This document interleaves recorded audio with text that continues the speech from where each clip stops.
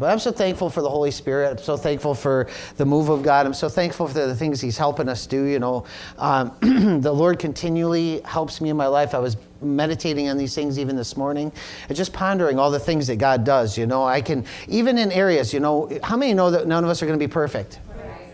Every one of us is going to miss it. And this is why we need to be open to that. We need to be careful with that, not to get too smug or too arrogant when we think that we know something.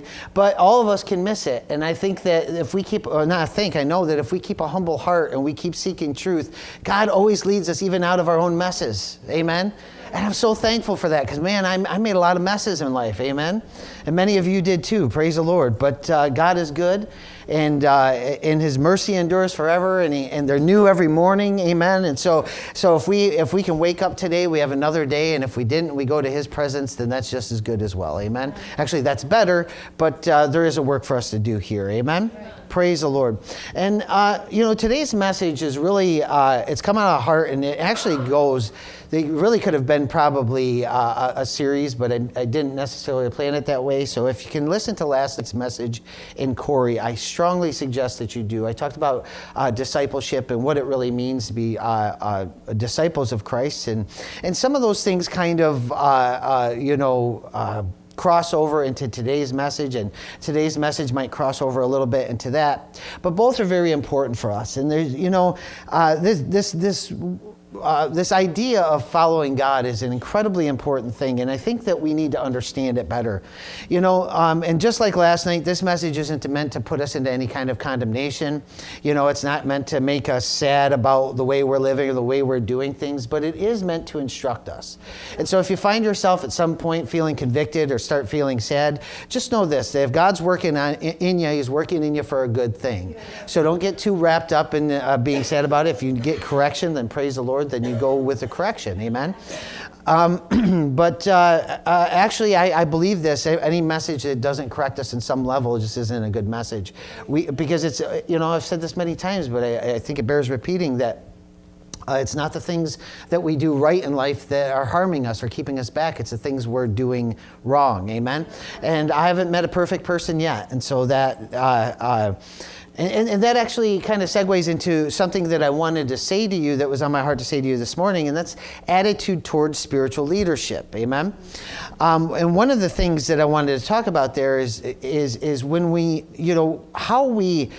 and there's a specific reason I'm saying this. It's not even as much because of anybody in here, but this has more to do with something that recently came to me externally from an external source, not about this church, but it's one of those things that we need to think about often. Amen? Sure. And, when we're under a teaching, especially if it's something that's teaching you and feeding you, and you think that it's something that is really for you, there can be a tendency to exalt the teacher, right? There can be a tendency to exalt the one that you're learning it from. I've learned that as I study and I get into different commentaries or read different books by different people, that there's a lot of times where I'm like, this is the one that's right. Right? And there may be a lot of aspects of their lives that are right, but one of the things we have to remember is no humans are perfect, and so we could all miss it in an area. So we need to be very careful about getting into saying things like, and I'm just going to use myself as an example, although I don't think a lot of people necessarily do this, but don't always make the claim, Pastor Jeff says this, or somebody else says this. Amen? Yeah. But in that, we don't throw that out either, and it's important for us to understand that. We need to consider what is said, and we need to consider why it's said. And when we do that, even when we hear something that maybe doesn't flow with what we normally think, or something that's a little bit different, it's something that we can ponder. It doesn't necessarily have to change us, but it does make us people that are open to what God is doing. Because God hasn't chosen one person to do it all. He's chosen many people to do many different things. Amen? And to understand also that what God is doing in this church, He might not be doing in other churches. But what God is doing in other churches, church he might not be doing in this church either, you know. And I had to learn this as well. Like when I use the example when I've traveled abroad and go different places, you know, there's a tendency to just come back with that and say, okay, we got to change everything. But that's not necessarily what God wants us to do either, amen? And all of this actually really works into the message today, because the message is called Who's in Control, amen?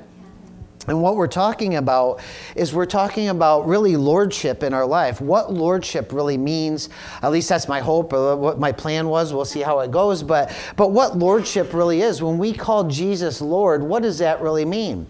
See, we've almost given Jesus the title Lord like we've given Jesus the title Christ. And when I say we given him, you know, we didn't give Jesus the title Christ, but we look at Christ almost just like another name for Jesus, right? His last name was Christ. But that's not the truth. He wasn't Jesus Christ as far as like I'm Jeff Mitchener. He was Jesus the Christ. Amen. And we understand that Christ means Savior, and that's wonderful. But God, you know, we see Jesus called by different names at different times, and that's really gives us an idea of an indication about God, is that God refers to himself or relates to himself by who he is, not as much about what he's called. And why that's important for us is because it helps us understand when we say Jesus is Lord, what does that really mean? And I don't think that Christians think about what that means enough. Because it's not just saying Jesus is Lord, like, oh, he's God, he's Lord, you know, ... But when we say Jesus is Lord, what we should mean is that Jesus is my Lord. In other words, when I say mine, it belongs to me. It's part of who I am. It exists for me. But at the same time, when you put that with Lord, it's not just that he exists for me, but he exists for me to follow him. Amen. To make someone Lord of your life is not just as simple as saying, I'm going to recognize them as God. Because the Bible tells us that even the demons recognize God as God. They recognize Jesus as Lord. There was no issue with them in doing that. They have to bow down as well. Actually, it tells us about the madman of Gadara. When they came, he was full of demons, and the demons cried out from this man, and they worshiped God. But that doesn't mean that they get into heaven just because they worship God. And those kinds of things we should really take to heart. Just because we worship God doesn't mean that we get into heaven. What makes us his is when we have given him us. When we make him our Lord. Now, when I say we make him our Lord, it's not like we're making him do something. You know, we've often talked, when we talk about salvation and things like that, we often talk about this idea of receiving Christ. Have you received Jesus? Have you received Jesus? You know, have we ever heard that? Have you received Jesus? Have you ever received? And really what we mean by that, if we think about it, or what we should mean by that is, have you received what Jesus has done? Have you accepted that as truth and received it unto yourself? In other words, have you made Jesus the Lord of your life? Because you can't receive Jesus without making him Lord of your life. And the problem that I see so often, especially in the United States, is people receive Jesus in the sense that they want salvation. Yes, I'll pray a prayer, but they never make Jesus the Lord of their life. Now, when you've made someone Lord over your life, if you understand the way lordship works, it means that you relinquish control to them, or they have control over you. Now, God has given us that choice, and that's a beautiful thing. Now, and I don't want you to get too afraid too quickly here either. I don't want you to think, because you're inevitably going to sit here and hear this message and think, well, I'm not doing that. I'm not putting that, I haven't stepped that far into it. And so then you're going to start feeling like a failure. But here's the thing about lordship, Jesus being our Lord. He didn't require us to just be able to do it all perfectly all off the bat. You know, he gave us a space and time in order to make things right. And so making things right, making Jesus your Lord, can be a process. Now, I mean, there's an overall theme of it, like, yes, Jesus is my Lord, and because of that, I'm going to constantly point my life back in that direction. Does this make sense? Yeah. And so as we when we go through our day, we should consider Jesus and what he's doing and what he wants us to do. That's all part of making Jesus our Lord. And really, you can't just make Jesus your Lord one day. and him be Lord the rest of your life. And what I mean by that is this. It is a conscious decision to do it daily. It is a daily walk with him. And this is what being a Christian is all about. It's a daily walk. And some days you're going to do it better than others, and that's okay. Some days you're going to do it very poorly, and God's okay with that. As long as you don't live a lifestyle or have a habit of just doing it poorly. Make mistakes and be okay with making mistakes. And what I mean by that is don't endeavor to make mistakes. But when you make mistakes, allow yourself that space, okay, to have made a mistake. As a pastor, I have to do that, and the more that I learn, the more that I realize I have to do that publicly a lot. If I'm going to be a right pastor, I have to reveal my mistakes sometimes before you. Last night I was talking about being exposed, and although I'm not going to get into all the stuff I talked about last night, you'll have to go online to get that treat. But you know, there is this idea when we come to Christ of being exposed and exposing ourselves and not exposing ourselves, you know, let's say not take us too far. But and that's not what I was talking. I was talking about something different. But I don't want to go a different way today, amen. But when we expose ourselves, we feel vulnerable and naked before the Lord. In fact, one of the things my wife and I were talking about, this idea of being exposed this morning, the idea of what I'm talking about for church purposes, amen. Praise the Lord. I'm just trying to keep it right, but I don't, you know, I don't know. I'm trying, guys. I'm trying really hard here. But we were talking about this, and I just started realizing, you know, when God made Adam and Eve and put them in the garden, he put them there naked. They were exposed before them, and I really think that shows us something. It bothered God, not because he's moved. I mean, he's like Superman. He see through us. He can see, clothes aren't covering anything for him. But, you know, even when I read you remember those scriptures? Oh, praise the Lord. What were those scriptures? I put them in my phone, I think. Or maybe I didn't. Let's see if I could find them here. Yes. Let's just go turn there. Do you mind if we turn there? This isn't today's programming, but turn with me to Psalm 139. Praise God. This Bible is just slightly harder to use. It's my new Bible. I invested in a new Bible, and I love it, but it's a little bit bigger, and it had to be not because of the words, but because I needed space to write. Amen? Or I wanted space to write. So, Psalm 139. Praise God. 139 we'll start in verse 13. It says, "For you created my inmost being. You knit me together in my mother's womb." Now, these are amazing. You know, a lot of times, you know, God, every time a baby's being made or born or growing in the womb, you understand that God isn't coming down and sitting there with a needle and thread and like sewing things together. That's not what he's talking about here. We have to remember that the Psalms are poetic. And I don't know if you like poems. I love poems. My wife doesn't love poems as much as she likes prose. Right? Did I say that right? Yeah. She doesn't like poetry as much as I do, but I like poetry a lot. And so in poetry, you know, there's this idea of using metaphors and being, you know, that's where we get the phrase being poetic, right? And so these are very poetic in nature. That doesn't mean there's not truth to them, but it means that they've given us an idea, right? They're expressing an idea. And so it's not that God comes down and purposely forms the person like he did Adam. "I praise you because I am fearfully and wonderfully made. Your works are wonderful. I know that full well. My frame was not hidden from you. When I was made in the secret place, when I was woven together in the depths of the earth, your eyes saw my unformed body. All the days ordained for me were written in your book before one of them came to be." I love that, right? Praise the Lord. "How precious to me are your thoughts, God. How vast is the sum of them. Were I to count them, they would outnumber the grains of the sand. When I awake, I am still with you." And so we see this idea of God is that he is so involved in us, that we are exposed to him. And that's really what these scriptures show us, is that we are exposed before God, that there's nothing that about us that he doesn't understand. And so when we get frustrated by our weaknesses and we try to cover them up and try to just look better, because that's what we do when we come to church, right?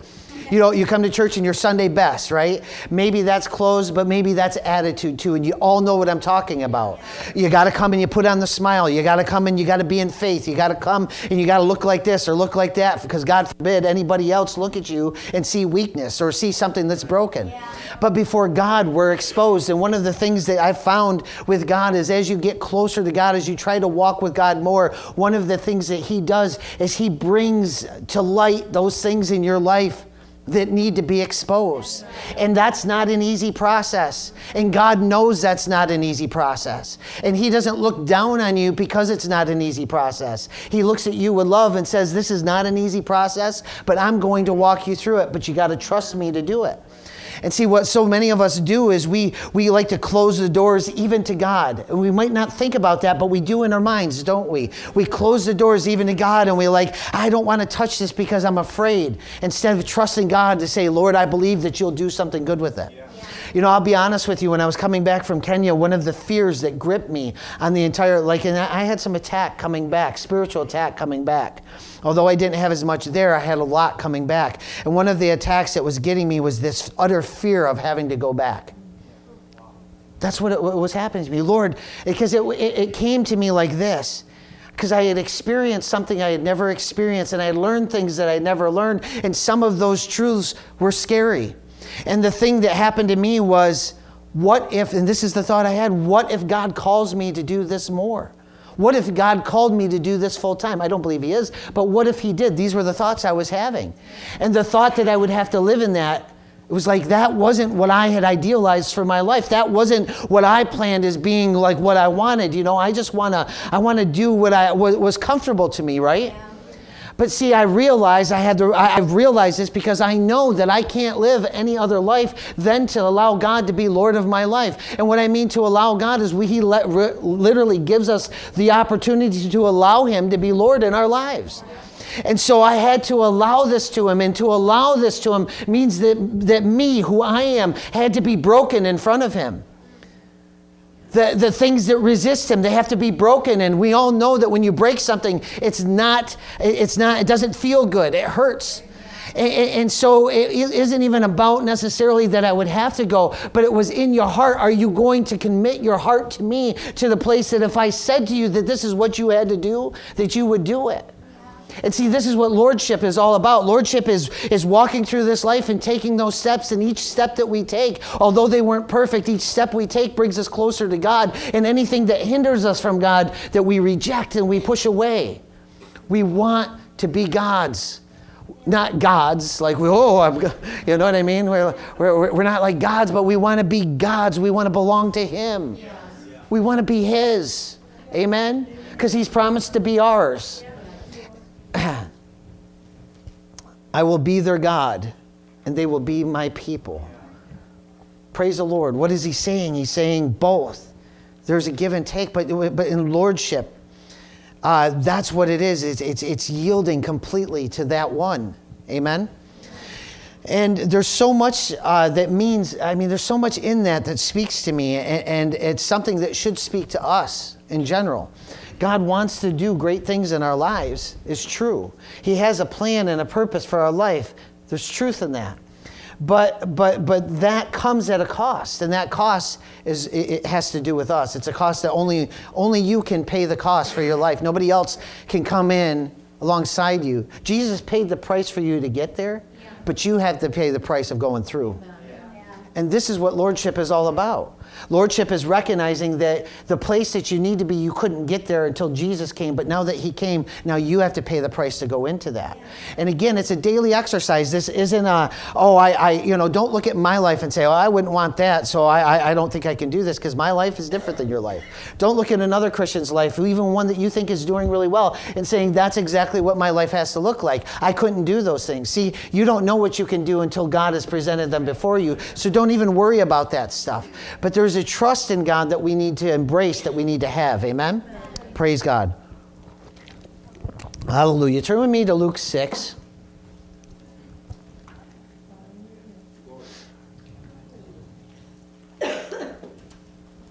Praise God. Hallelujah. Luke 6, verses 46 through 49.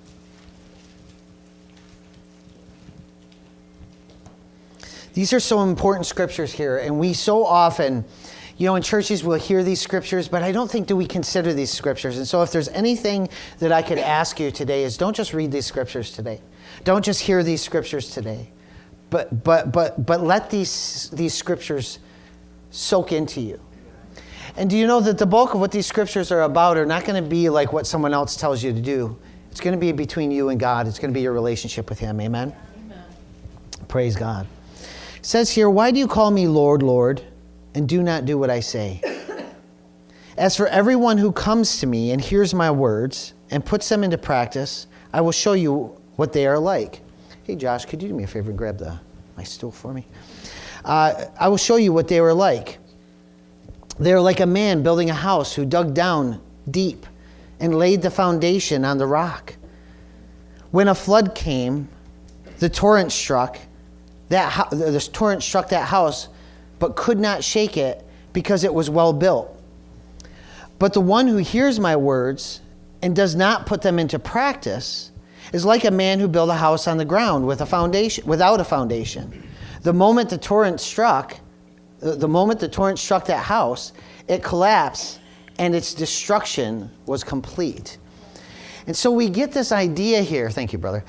We get this idea here exactly, we know these scriptures and what Jesus was talking about, but we see this as there's much more to it than just hearing the words, like commandments and stuff like that.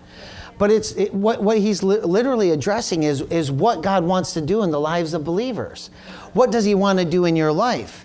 Why do you call me Lord, Lord, and don't do what I say? And see, that is such an important thing. Why do you call me Lord? In other words, why do you make the claim that I'm Lord of your life, but then you don't allow me to be Lord of your life? Because even after we've claimed that Jesus can be our Lord, we still have the choice to allow Him to do that, don't we? I mean, did you wake up any morning since you became a Christian and really just had God, appear to you every morning? If you did, it wasn't God, and you probably need to get help. Because God doesn't work that way. But did you wake up every morning and have God telling you exactly what to do, exactly what things you were going to walk out that day, exactly what things, specifically that He wanted you and expected from you? Sometimes we pray and we get from God the direction that He wants to take us in. But did you, most of us haven't ever woke up with that kind of thing, because that's not the way that God works. Making Him Lord is looking for Him in the day, looking for Him to see, okay, what is my direction today? In fact, if somebody's your Lord, you're not even looking into yourself anymore for the answers. You're looking to Him for the answers. Recently I had I had some stuff happening, and I was crying out. I was saying, why is this happening or that happening? And this is not right, and it's just not fair, and stuff like that. And I was speaking about it like from that point of view. And what the Lord showed me was this. See, crying out is not an ungodly thing. If you look through the Psalms, crying out is a very faith-filled. In fact, faith will cause us to cry out. Because if something's not what we see God in it, we should cry out about it. And crying out should be emotional. There's nothing wrong with that. Crying out, there's nothing wrong with being emotional when you're crying out before the Lord. People wept before the Lord. Jesus wept before the Lord. So we understand that crying out is not an ungodly thing. In fact, the longest book of the Bible is full of crying out. That's the Psalms, right? But, but what the Lord showed me was this, is that I was crying out, but I wasn't crying out to Him. And that was eye-opening to me. And I think, man, how much in my own life do I have to correct? But if we'd be honest with ourselves, how much does that apply to your own life? How many times you cry out or you just say what's wrong, because of, it's wrong, and maybe it's legitimately wrong. There's nothing wrong with that. But the truth is, you're not crying out to God, are you? You're just crying out. And what we're called to do is cry out to Him. We're called to put our eggs in His basket. If He's Lord of our life when something's wrong, then do you know lordship also, like the idea behind lordship, if you research it at all, even on the earth, like, in England they would have lords and they were over different areas and stuff like that. But they had a responsibility to take care of the people. They didn't always. The same thing with kings. Kings had a responsibility to take care of the people, to make sure that they were protected, to make sure that they had enough. Now, they had to pay big prices to those things, and that's often what we hear about. But there is a truth that what the expectation is that a righteous king would take care of the people as well. Amen? A righteous Lord would take care of the people as well. Why? That's God's design. But not everybody lived that way. Not everybody was going to live righteous, but God is righteous. And so we understand that when things aren't right, we have a place with God to cry out to Him and say, Lord, it's not right. This isn't right. This shouldn't be this way. Lord, what's happening over here? The babies are being killed or slaughtered or whatever. That people, innocent people are being wiped out. Lord, that's not right. We need to cry out for those things when we see these atrocities. When we see that here in this nation, Lord, there's babies that are being... we need to cry out for these things. We need to plead with Him. We need to stop. And see, this is one of the things that a lot of Christians have really gotten away from, is this idea of crying out to God. We cry out, we complain, we get on Facebook and we tell everybody what we think. We get on other social media, or we tell all our friends what we think. We argue and we fight and we tell everybody what we think, but we haven't cried out to God because God hasn't been Lord of our lives. See, what's happened is we have allowed other things to rise up in our lives and become Lord. We've allowed our lives to be saturated with our ideas, our personalities, who we are, who we think we need to be, we think that we are even sometimes. Because we're Americans, we're this, we're that, and I'm a man, I'm a woman, whatever it is, we cry out from these standpoints, but we don't cry out from this idea that we are God's. We belong to Him. We belong to Him. And so when we cry out, our cry out should be focused on Him. Now that doesn't mean that if you're having a hard time that you can't share it with one another, because we are meant to build up one another. Amen? We're meant to stand there with each other. God has given us each other so that when you're weak, I can stand there and help hold your arms up. And when I'm weak, you can stand there and help hold my arms up. One of the things that I was overjoyed about is when I went through my August phase this year and was in the hospital, and I see all these people in my congregations that they were praying for me and lifting me up, and I truly felt lifted up before the Lord just in the knowledge that was happening. And it blessed me, it moved me, it strengthened me. And it also made me look at the Lord and say, God, I'm not done yet, as I laid in a hospital bed. It's not done yet. There's more for me to do. Praise God. And you understand, see, this is the realization that has come to me even through these things, through all the things I experienced, through the hardships I've experienced in life. One of the things that God keeps bringing me back to is the fact that no matter what happens to me, He is my Lord. He is my Redeemer. He is my truth. He is everything to me, and as long as He is there, the best that I know how in the moment when I know how, as long as that's the truth, then I can always move forward in Him. Amen? Praise the Lord. John 8:31, I want to read this to you in the NASB version, because it was this one word that really stood out to me and mattered. So Jesus was saying to those Jews who had believed Him, if you continue in my word, then you are truly disciples of mine. It's not, he said discipleship was not based on the fact that you came in and you agreed to something, that you signed. That's what, we don't do a membership class, so to speak. You don't get a membership card here. Has anyone ever wondered why we don't do that? Maybe some of you, if you come out of I'm not against that. If people feel that they need to do that, that's fine. But the reason that we don't do it is because church membership is not a card that you carry. It's not a license to come in the door. You know what I mean?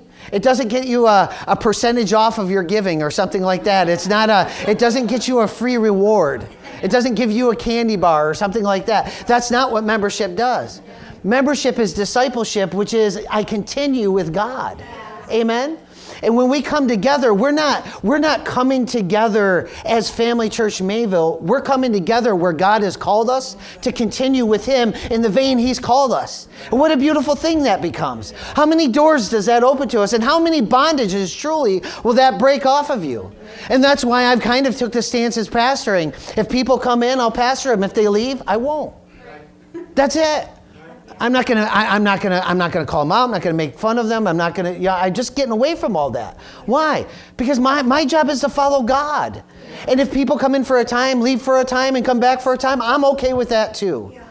I mean, I believe that it's important for each believer at some point to get someplace to get planted, at least for a time unless God moves you on and get there. I believe that faithfulness in church is important. But you understand that's going to be different in the lives of believers. You know, faithfulness is never going to be what it never was. You know what I mean? Faithfulness is not going to a different church every week for the rest of your life just because you think the Holy Spirit's moving you. There's a Spirit moving you, but it isn't the Holy Spirit. Amen? It's just the truth. But sometimes, especially in seasons of transitions, He may have you go to a bunch of different places. You know, there was places I went to when I first became a Christian because these were places, this was a place I knew. And I was doing that. There was weeks where I was like, Lord, lead me this week and where to go, because I didn't know where to go. I would go and see if I could connect, and I was having issues connecting, and I don't believe it was all me. Some of it was me, and probably a lot of it I could have connected. Actually, I think one pastor I could have really connected to and would have been started off on a better foot earlier on than I did, but I didn't. Yeah. But see, God was still good. He allowed me to connect somewhere else. Yeah. And what a wonderful thing this is about our God. Amen? Praise the Lord. See, what Jesus is saying here is interesting. He's speaking to those who had believed. Those who had believed had already believed. They didn't need to believe anymore. He didn't say, believe on me more. Right? He didn't say that. He didn't say, believe more. You don't believe enough now, believe more. He said, no, if you continue with me. If you continue as my disciple. And the same thing goes with the Lordship. Do we continue with the Lordship? Do we continue pressing on into that? Amen? But this is really a warning to them, if you think about it. He's speaking to people that are believing. How many would say in here, if you come to this church, you probably would think that we would say that if you continue to believe, you're good. That's a good thing, right? If you're believing, that's good. If you're already believing, it makes our job a lot easier. It does. Because if you're already believing, well, man, we're already on some same page. We can do something with this, right? I ain't got to convince you God's real. I ain't got to convince you that it's good to follow Him. So you believe, I believe. We're having a big believing party. Amen? A happy believing party. Glory to God. But Jesus gives a warning to those who believe. And that's what's amazing about the Scripture. And this is something that maybe I preached it before. I feel like I never have. I feel like I never saw it before. And it doesn't matter if I did or I did. None of that matters. Right? It only matters that what I'm seeing right now is the truth that I need to see. And the truth that we're needing to see for right now is that Jesus was speaking to believers. He said, if you continue to believe, if you continue with me, because belief produces something. If you believe that God is Lord, it produces an action within you. And it also rejects things too. If you believe God is Lord, you can't just do certain things certain ways anymore because you know He's Lord. If you know that you stand, I'm going to tell you the truth. I pastor these churches in utter fear. And I'm not lying. Petrified fear. Fear that sometimes grips me and embraces me so much that I get scared to the point where I've cried out, Lord, just take me home. The fear of preaching and misrepresenting God, knowing that I'm going to answer to Him, is something that is very, very fearful to me. And that's not a bad fear. That's what righteous fear is. When the Bible says to fear the Lord, you know, Jesus said, don't rejoice in this that you have power, but fear the one who has the power to throw you in hell. I mean, He said that, right? How does that line up with our theology? Right? It doesn't always, does it? Because God is good. We know God is good. God is loving. We know God is loving. He's nice. We know He's nice. He's the embodiment of nice. He created nice. But God is also righteous. And He's also just. And as Christians, if we don't live with the constant reminder that God is just, then we will go out there and live as most American Christians do. We will go out there and live just as we do. And I'm not just pointing at you, I'm pointing at me too. We know that we do this. But to have a righteous fear about it, to bring ourselves into that place of realization that, yes, God is good. Yes, He saved us. Yes, He loves us. Yes, He looks at our lives and He cries for us. You know, the Holy Spirit on the inside of it, it says He makes intercession for us with groanings. He groans. You know what that means? It means He groans just like Israel groaned. And that's the comparison He used. Just like Israel groaned when they were in the wilderness. Just like Israel groaned when they were in slavery. The Holy Spirit on the inside of us is groaning for our trials, for our troubles. He's groaning for our breakthrough. He's groaning and crying out for us. Aren't you glad? Amen. Sometimes we're walking around dumb and happy. The Holy Spirit's on the inside of us groaning, crying out, hallelujah. Amen. We'll only get to heaven and we'll find out surely all the places that His goodness and His grace saved us. And how many times we were really blessed. You know, and that's why when we cry out, when we think, and I found this is so helpful, as I cry out to God, God shows me things. He'll show me things about myself, but He'll show me things about my situation. And those things set me free. Amen. I find the bondages that men, because you know men will place bondages on you. God forbid I put bondages on people, but I know that I have. I know that I do. I know that if I'm not clear on something, somebody might take it some way, and that's me putting a bondage on them, even unknowingly. I don't desire to do that. But that's what. But I desire to know whether or not I do, so God can correct me on that. See, the other side of that is you don't even think that you can, or think that you will, or you just think that you're always right. Then you'll never see that. God will never show it to you. If you're convinced you're always right, God will never show you where you're wrong. That's an interesting thing. Yeah, He isn't just going to come down and override your will. It's like you're insisting on this, and have it. And the Bible tells us that in Romans 1 or Romans 2, it's right around there. He says, so He gave them over to a debased mind. What's a debased mind? It's not thinking godly the way God would think. And so somebody who insists on having a debased mind, He gives them over to it. Have you ever wondered about that? Wondered how somebody could do this, knowing what they know? Because they embrace a debased mind, and He gives them over to it. He lets them have it. You want this? You want it to be like this? Have it. Amen? Praise the Lord. What He's saying is you want to be Lord of your life? Be Lord. That's why I want to be reminded of these things, and that's why I want to remind you of these things. Not to make you live in fear, not to put some kind of burden on you, but so that you look at your life and you say, Lord, I know I'm not perfect. Can I do something better?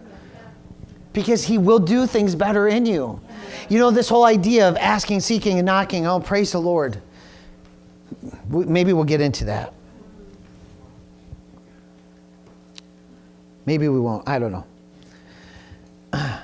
But all those things are found in seeking. It's about seeking Him. Amen? So one of the things we need to understand about all this is not, I got instruction once and I followed it. Oh, good me. You know what I mean? You know, it's like I kind of get a kick out of higher education, because a lot of times higher education can be like this. Do you know higher education that stops at the degree was only partial education? Yeah. Right? Yeah. It's the truth. Higher education that stops at, there's some people that get a degree and now they think they're something. And that annoys us all that don't have degrees, right? And if you have a degree, you're patting yourself on the back saying, I'm something, right? But and I'm not making light of degrees. Degrees are important. I wish that I could go back in my life and make me have gotten some of the degrees that I wish I had now. And even this morning, I was kind of crying out to my wife, and I said, I want to know more. I want to learn more. There's so many things I want to study out, and I just don't have time to do it.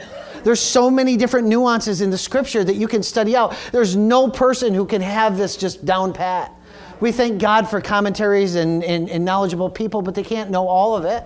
They're always learning. And so we should always be learning. And so you should be okay with your pastor always learning. Yeah. But people that get to a place of having a degree and think they've got somewhere, they've ended their education, and there's nothing good about that.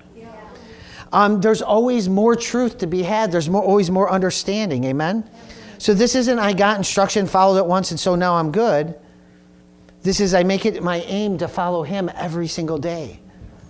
Follow God every single day. Making Jesus the Lord of your life is not saying, okay, I became a Christian, now what? It's okay, Lord, I accepted the work that you did to get me to you. Now what? Yeah. What do you have me to do? What do you want me to do? Waking up in the morning. Honestly, I've learned to wake up in the morning and just be like, okay, Lord, you got something for me today. I don't always think about it every day like that. I'm not saying I'm perfect at that. But that's why I put a reminder on my phone just to remind me, and I respond to the reminder. Nobody else is around. It doesn't help anybody else. But I've made it, I've kind of got myself, and you don't have to do this, but I've got myself into this habit. I have a reminder. It comes up on my phone every morning at 7 o'clock in the morning, and it says, look for me through your, look for me in your day. And every single morning that comes up, I say to the Lord, I will look for you today. Yeah. That's just something that's helpful for me. Maybe it's helpful for you. Don't get in bondage over it. If it won't be, then don't do it. Maybe there's other things for you. I have to write everything down because I forget everything. In fact, I've got so many notes on my phone of great revelations that God has given me. I have no idea. Like, I forget about them. Every once in a while, I'll come back across them. And I think, is there another way I can categorize? See, this is part of my brain and how my brain works. It's so, it goes all over the place and just goes where it will. And I don't think that that's necessary because it's not necessarily a bad thing. One of the things I've learned is things that we often think as downfalls in humanity are actually things that God can use.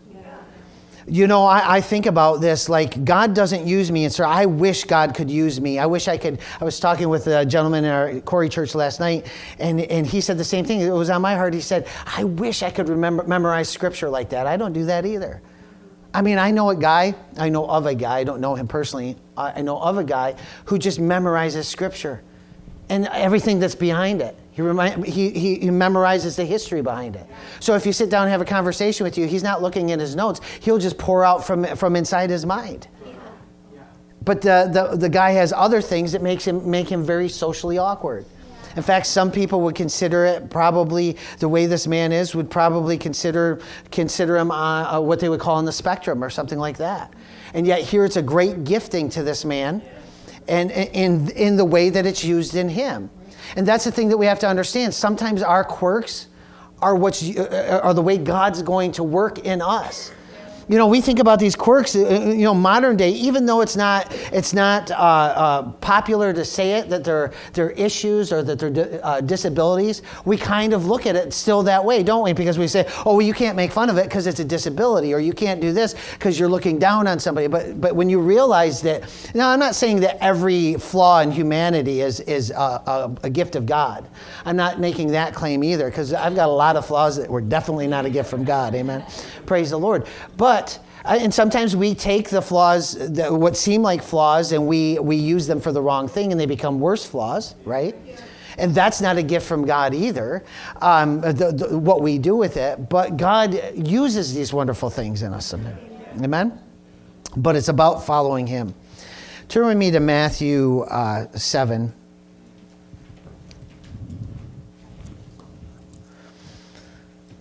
Matthew 7, verses 21 through 23.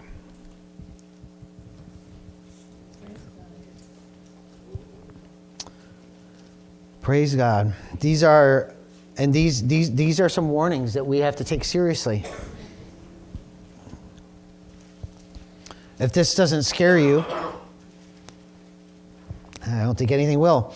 Not everyone who says to me, Lord, Lord, will enter the kingdom of heaven, but only the one who does the will of my Father who is in heaven. Listen to that statement.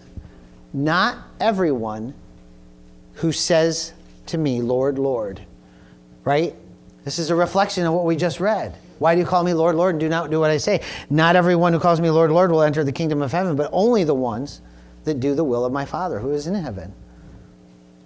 Many will say to me on that day, Lord, Lord, did we not prophesy in your name? And in your name drive out demons? Notice it, the point here, and what's interesting about this is it doesn't say here that who falsely prophesied in my name. Right. And it doesn't say who spoke about driving out demons. These people actually drove out demons. Right? And we would think that's spiritual, the mark of spirituality, to drive out demons and to prophesy.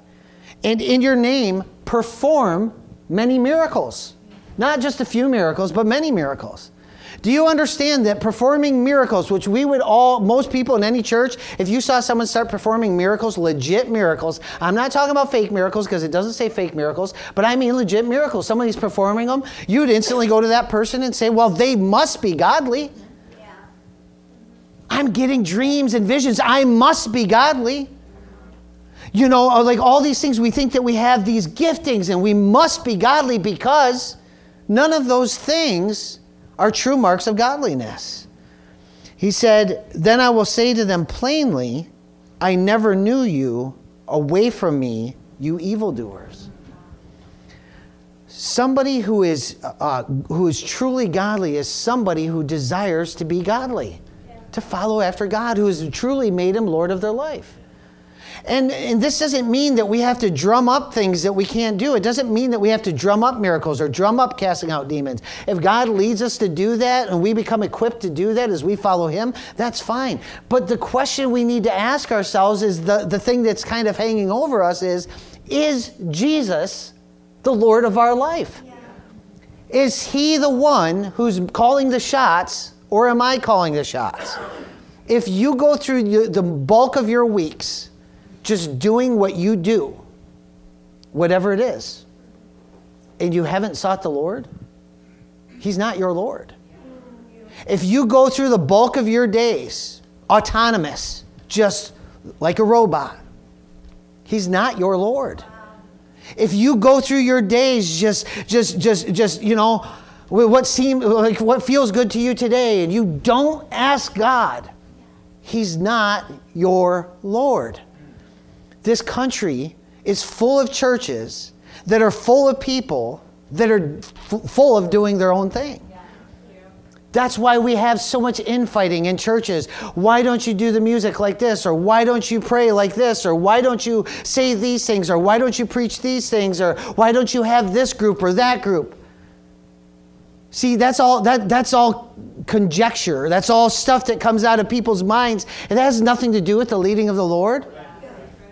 You know, like people have said to me before different things, like you know, like they're not feeling it, or maybe something has changed, and there's nothing wrong with that if that's truth. But have you asked yourself why that has? You know, like a lot of times I realize this, that there's things. It was like, yeah, you know, somebody will ask me. I remember one time in particular, somebody was asking me about something, or they were really complaining about something, and I said, that's fine. I was listening to him. I was like, that's good. You're right. You know, you're right. And they were getting happy that I was saying, you're right. And finally I said, you know what?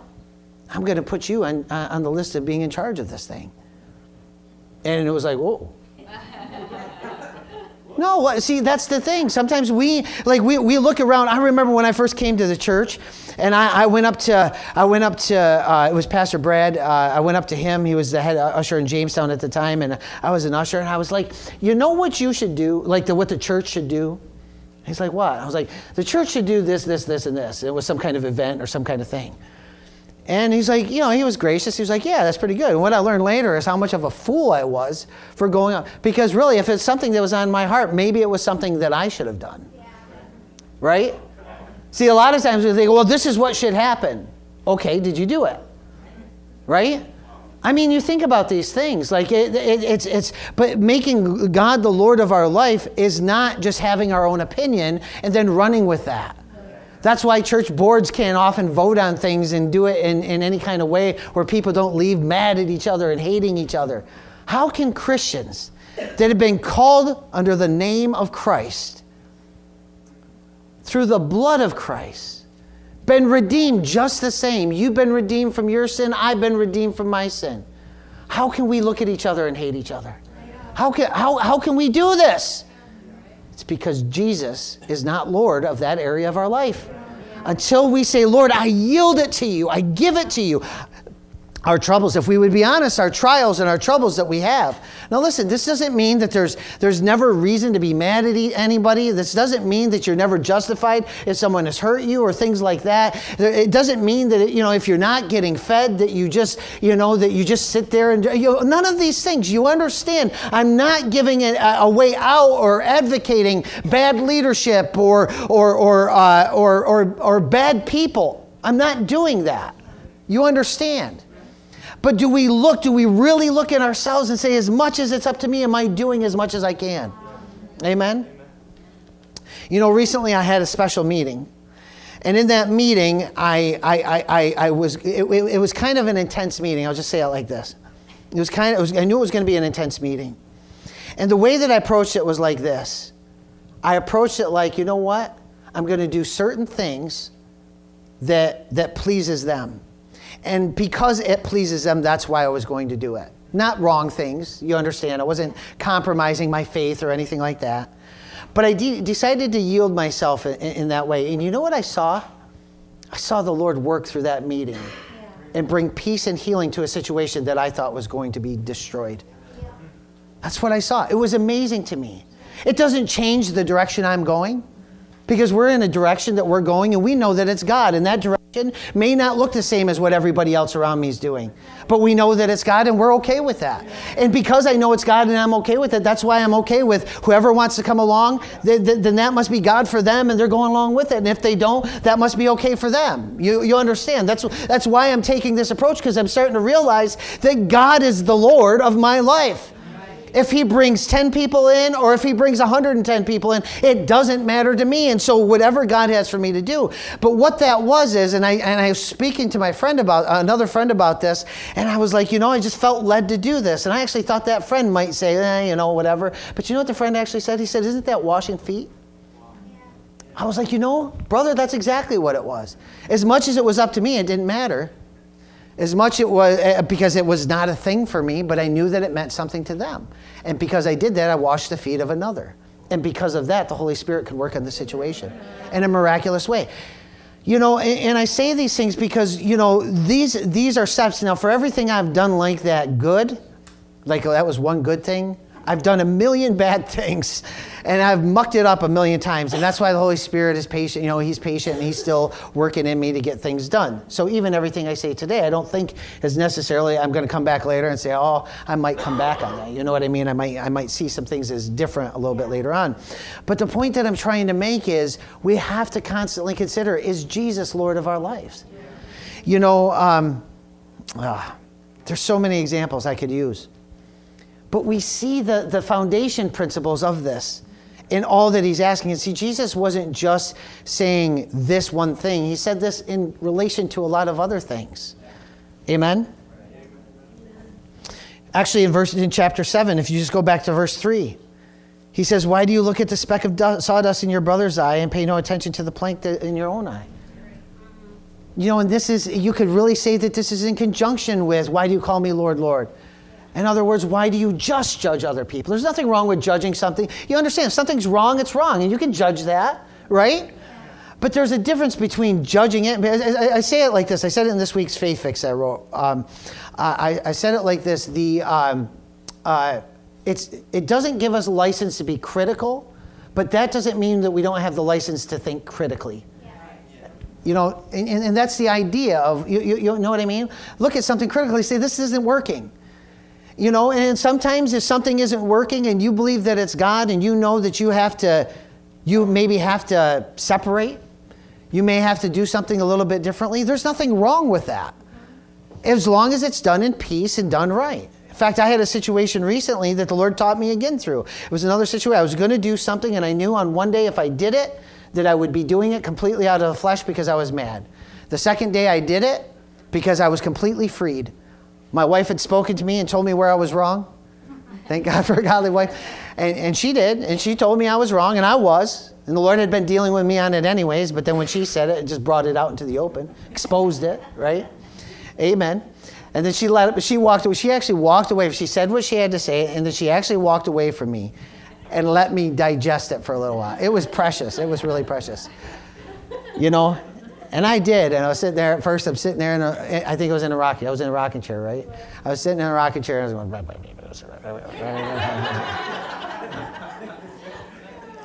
and God, and the Lord was reminding me the whole time, didn't I just say that to you an hour ago?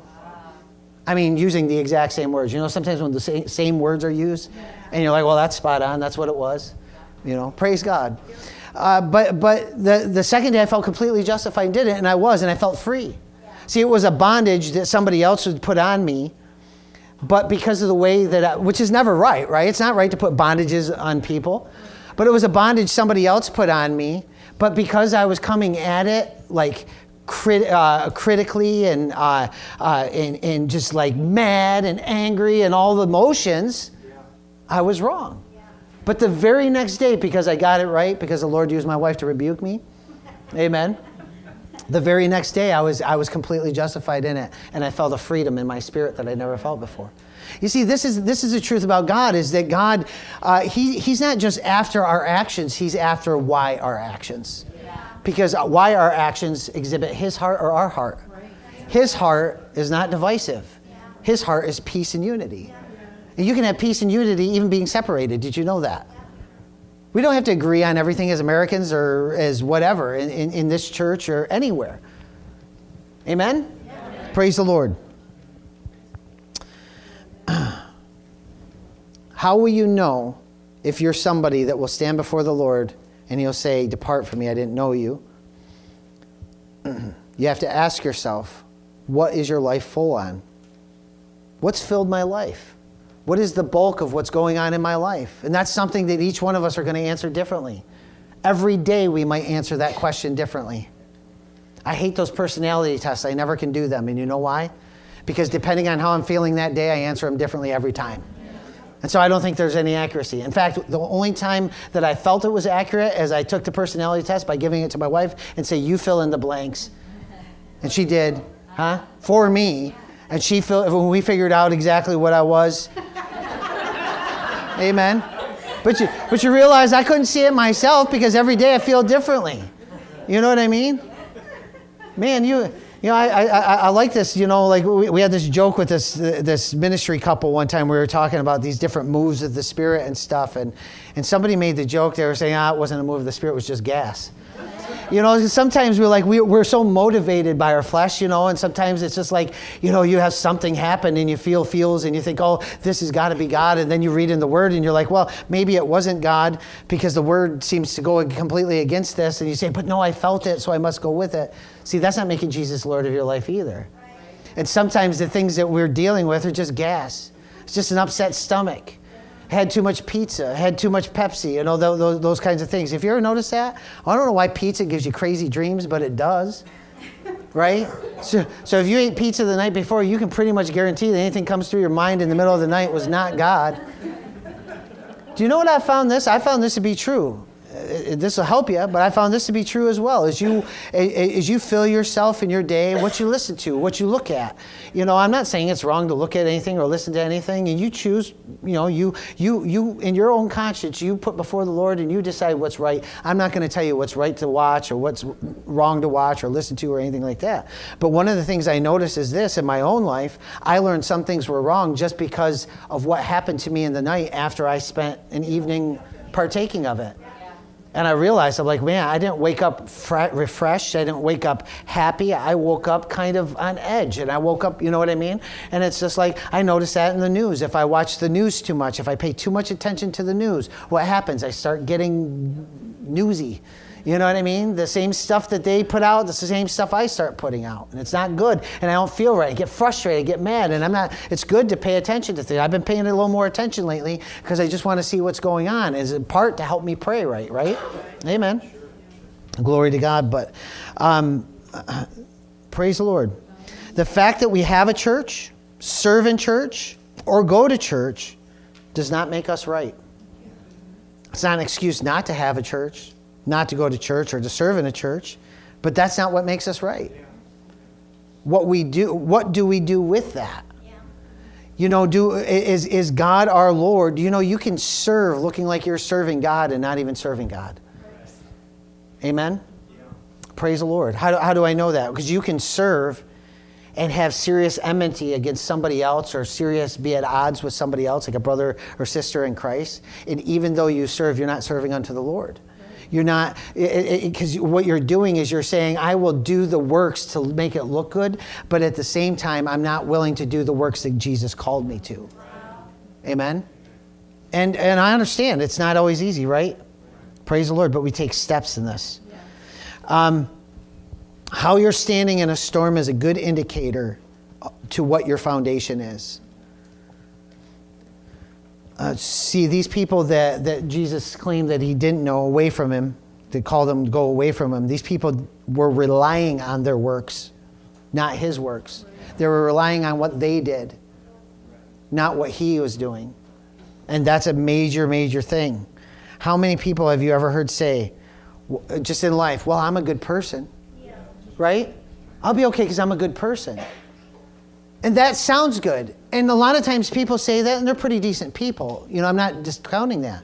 But do you know what that is? That's called self-reliance. Yes.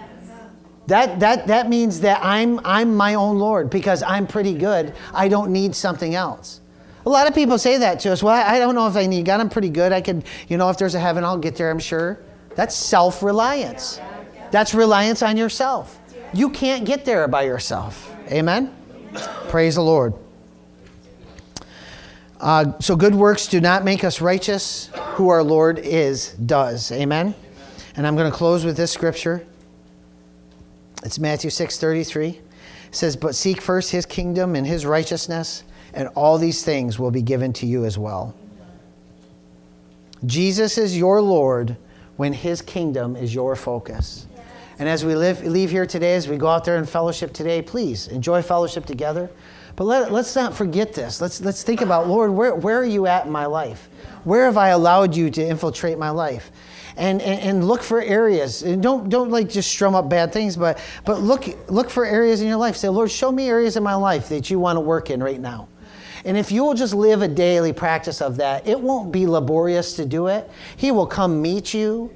And he will gracefully show you, and he will open a door into this kind of dark closet where a bunch of garbage is, and he'll help you clean it out. And it'll be step by step. It'll be easy. It won't be something you're saying, oh, I'll never get there. But you got to be willing to seek him for that exposure. Amen? Praise the Lord.